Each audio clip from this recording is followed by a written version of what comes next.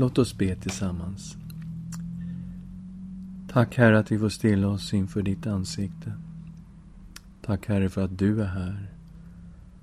Och vi ber Herre att du ska fylla oss med din ande och tala till oss från ditt ord. I Jesu namn. Amen. Ja, vi har kommit långt in i våra studier här i Andra Korinthierbrevet. Och vi är framme vid 5:e kapitlets 11:e vers. Jag har kallat det här budskapet för motiverad av kärlek. Paulus hade ju fäst blicken på Jesus Kristus. Han hade fäst blicken på det osynliga, inte på det synliga. Det synliga, säger han, det var bara ett ögonblick, en kort tid. Men det osynliga, det han tittade på, det varade i evighet. Och han levde för Jesus Kristus och den dag han skulle få träda fram inför Kristus. Och när han tittade på Kristus så såg vi i 3:18 att han förvandlades. Som det står i 3:18: och vi alla som med avhöljt ansikte skådar Herrens härlighet som i en spegel. Vi förvandlas till en och samma bild, från härlighet till härlighet. Det sker genom Herren, Anden. Och hela tiden upplevde Paulus den här förvandlingen. Han säger att även om hans yttre människa bröts ner så förnyades ändå hans inre människa dag för dag. Till att bli mer och mer lik Jesus Kristus genom den heliga Andes verk i hans liv. Normalt kanske vi tänker på att det var Paulus karaktär som förvandlades till att bli lik Jesus. Och det är ju sant. Men frågan är om inte hela målsättningen också förändrades. Så att det som faktiskt låg på Herrens hjärta blev det som låg på aposteln Paulus hjärta också. Och i det här kommande avsnittet som vi ska läsa nu så kan vi se att Paulus visar på det som är så viktigt för Gud själv. Låt oss läsa 5:e kapitlet i Andra Korinthierbrevet, vers 11-21. Då vi alltså vet vad det är att frukta Herren, försöker vi vinna människor. Men för Gud är det uppenbart hurdana vi är, och jag hoppas att det också är uppenbart för era samveten. Inte så att vi på nytt vill rekommendera oss själva inför er, men ni får tillfälle att berömma er av oss, så att ni har något att svara dem som berömmer sig av yttre ting, och inte av det som finns i hjärtat. Har vi varit borta från våra sinnen, var det för Gud. Är vi vid sans och besinning, så är det för er. Ty Kristi kärlek driver oss, eftersom vi är övertygade om att en har dött i alla ställe, och därför har alla dött. Och han dog för alla, för att de som lever inte längre ska leva för sig själva, utan för honom som har dött och uppstått för dem. Därför känner vi inte längre någon på ett ytligt sätt. Även om vi lärt känna Kristus på ett ytligt sätt, känner vi honom inte längre så. Alltså, om någon är i Kristus är han en ny skapelse. Det gamla är förbi, se, det nya har kommit. Allt kommer från Gud som har försonat oss med sig själv genom Kristus och gett oss försoningens tjänst. Ty Gud var i Kristus och försonade världen med sig själv. Han tillräknade inte människorna deras överträdelser, och han har anförtrott åt oss försoningens ord. Vi är alltså sändebud för Kristus. Det är Gud som förmanar genom oss. Vi ber å Kristi vägnar, låt försona er med Gud. Den som inte visste av synd, honom har Gud i vårt ställe gjort i synd, för att vi i honom skulle stå rättfärdiga inför Gud. Vilket fantastiskt bibelställe vi har framför oss idag. När Paulus såg på Kristus, då såg han kärleken hos honom som offrar sitt liv för en förlorad värld. Han säger, ty Kristi kärlek driver oss. Och Kristi kärlek, det var en kärlek till Fadern och till alla människor. Och det är den kärleken, säger Paulus, som driver honom, som är hans motivationskraft till att leva på det sätt som han levde. När Paulus tittade på Kristus, då såg han Guds försoning. Försoning är ju ett stort ord, men det innebär egentligen att två parter har varit ovänner och så blir de sams igen. Relationen återupprättas och den blir hel igen. Och då blir det försoning. Det är ju Gud som har tagit första steget till försoningen. Det är ju han som i sin kärlek har försonat oss med honom själv. I 18:e versen så säger han så här: allt kommer från Gud, som har försonat oss med sig själv genom Kristus och gett oss försoningens tjänst. Så Gud är den som ensidigt har tagit initiativet till försoningen. Som det står i Johannes 3:16, så älskade Gud världen, att han utgav sin enfödde son, för att var och en som tror på honom inte ska gå under utan ha evigt liv. Faktum är att det var Gud själv som kom i Kristus för att försona världen med sig. Det här är ju det makalösa med Guds försoning. Att Gud inte längre ser alla våra fel, alla våra synder. Så här står det i den 19:e versen. Ty Gud var i Kristus och försonade världen med sig själv. Han tillräknar inte människorna deras överträdelser. Så hela initiativet kommer från Gud. Och det var Gud som kom i Jesus Kristus. Och det var Gud som försonade världen med sig själv i Kristus. Men när man läser det här att han tillräknade inte människorna deras överträdelser, då tänker man, va? Ska inte jag stå som skyldig för min egen synd och skuld? Hur är detta möjligt?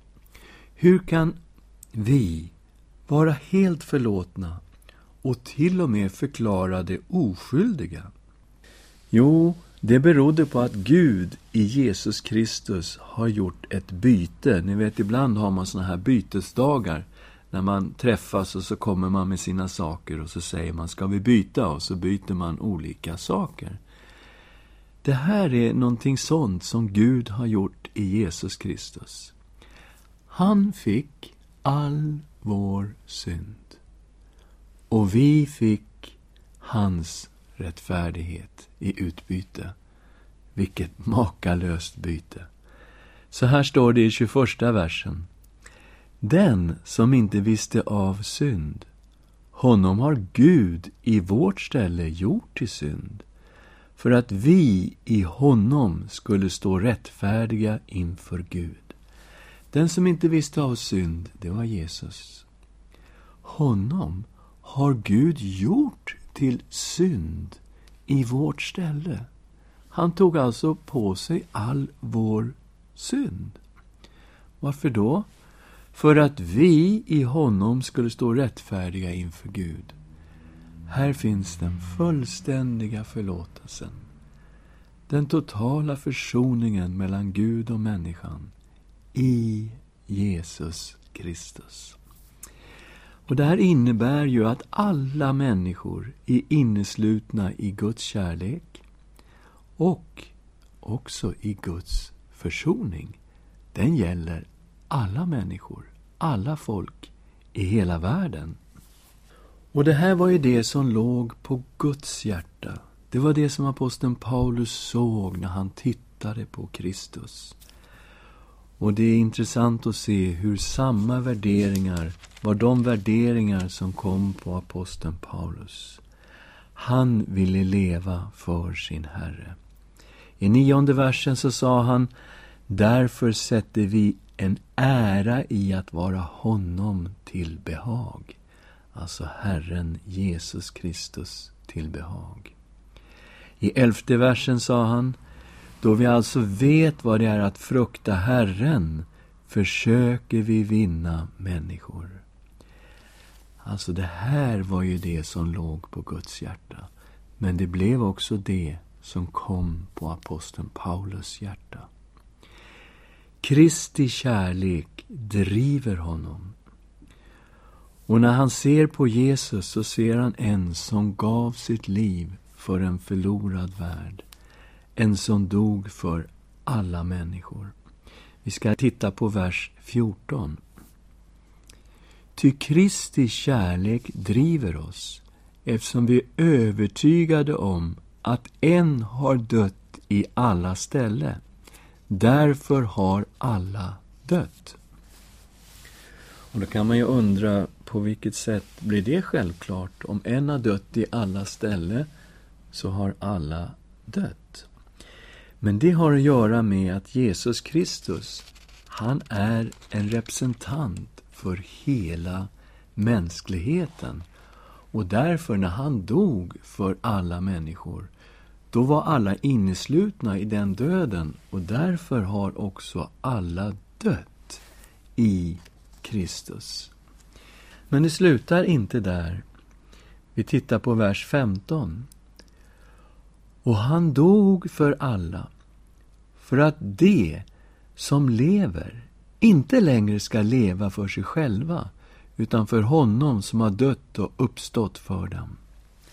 Jesus Kristus dog för alla människor, för att de som har tagit emot honom, blivit nya skapelser i Jesus Kristus, fått en helige ande i sig, de som har fått liv genom Jesus, för att de som lever inte längre ska leva för sig själva, utan för honom som har dött och uppstått för dem. Och det här går ju på kollision med vår tid, där man säger att vi ska hela tiden leva för oss själva, vi ska förverkliga oss själva och hela tiden ha oss själva i centrum. Men aposteln Paulus säger, de som lever, de som har fått liv genom Kristus, de ska inte längre leva för sig själva. De ska leva för Jesus, som har dött och uppstått för dem. När Paulus säger att vi är Kristi sändebud i 20:e versen, då använder han inte det här ordet för apostel, utan han använder ordet för ambassadörer. Och det syns ju inte på svenska, men på engelska, på väldigt många bibelöversättningar på den här versen så står det att we are ambassadors for Christ. Men svenska ordet sändebud visar ju inte riktigt. Det kan ju vara apostel, det kan också vara ambassadör. Och Paulus knyter an till ett begrepp som fanns på den tiden. På den tiden kunde en kung skicka ut ambassadörer som representerade honom i ett annat land. Ambassadörerna, de representerade ju inte sig själva, och de hade egentligen inget eget budskap, utan de representerade ju kungen i ett främmande land och bar fram budskapet från sin kung. Och det här är bakgrunden som aposteln Paulus knyter an till. Vi är alltså representanter för Guds rike i världen. Vi representerar Herren. Och vi bär fram det som ligger på vår kungs hjärta. Så här står det i 20:e versen. Vi är alltså sändebud för Kristus. Det är Gud som förmanar genom oss. Vi ber och Kristi vägnar, låt försona er med Gud. Så här ser vi ju att Det som låg på Guds hjärta var också det som låg på aposteln Paulus hjärta.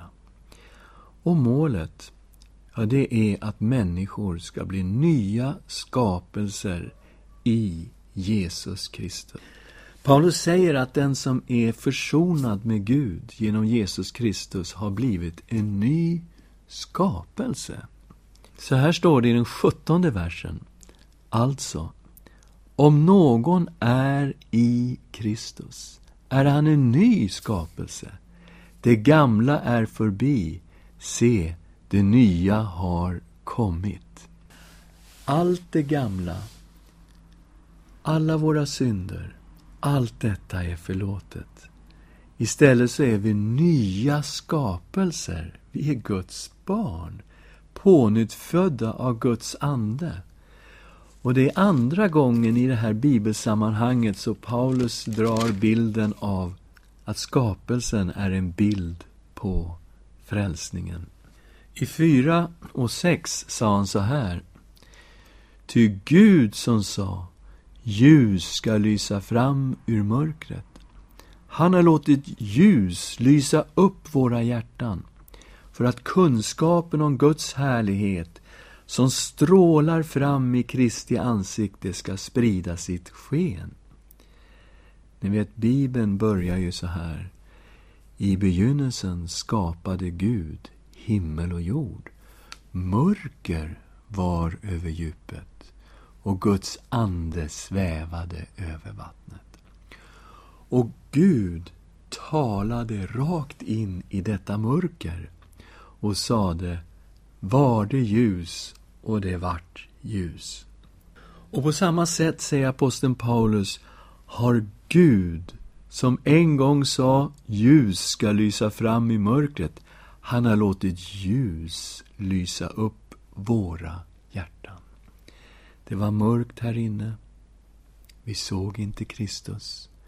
Men så kommer Gud med sitt ljus och lyser upp våra hjärtan, öppnar våra ögon, så vi ser vem Jesus Kristus är. Vi ser vad han har gjort för oss. Och vi tar det här till våra hjärtan. Och här säger alltså Paulus i kapitel 5, vers 17. Om någon är i Kristus är han en ny skapelse. Det gamla är förbi. Se, det nya har kommit. Och det var just det här som låg på Guds hjärta. Och det var det här som Gud i sin kärlek hade offrat allt för. Och de här värderingarna som aposteln Paulus såg i Kristus, de formade hela hans målsättning, hela inriktningen för hans liv i den här världen. Och frågan är, på vilket sätt har vi låtit Guds värderingar forma oss? Vad ska vi svara på den frågan? Ska vi be tillsammans? Tack, Herre, för nåden att du genom din ande formar oss, förvandlar oss till att bli lika dig. Men tack, Herre, att du också formar våra målsättningar, vår inriktning för våra liv. Och vi tackar dig, levande Gud, för att du har försonat hela världen med dig själv i Jesus Kristus. Tack, Herre, för att frälsningen är tillgänglig för alla människor. Vi ber, Herre, att vi ska få bli instrument för att föra många människor fram till dig, så att många får bli försonade med dig, Herre, och bli nya skapelser i dig. Få uppleva detta med syndernas förlåtelse, pånyttfödelsen i din heliga ande, och få del av det eviga livet. I Jesu namn. Amen.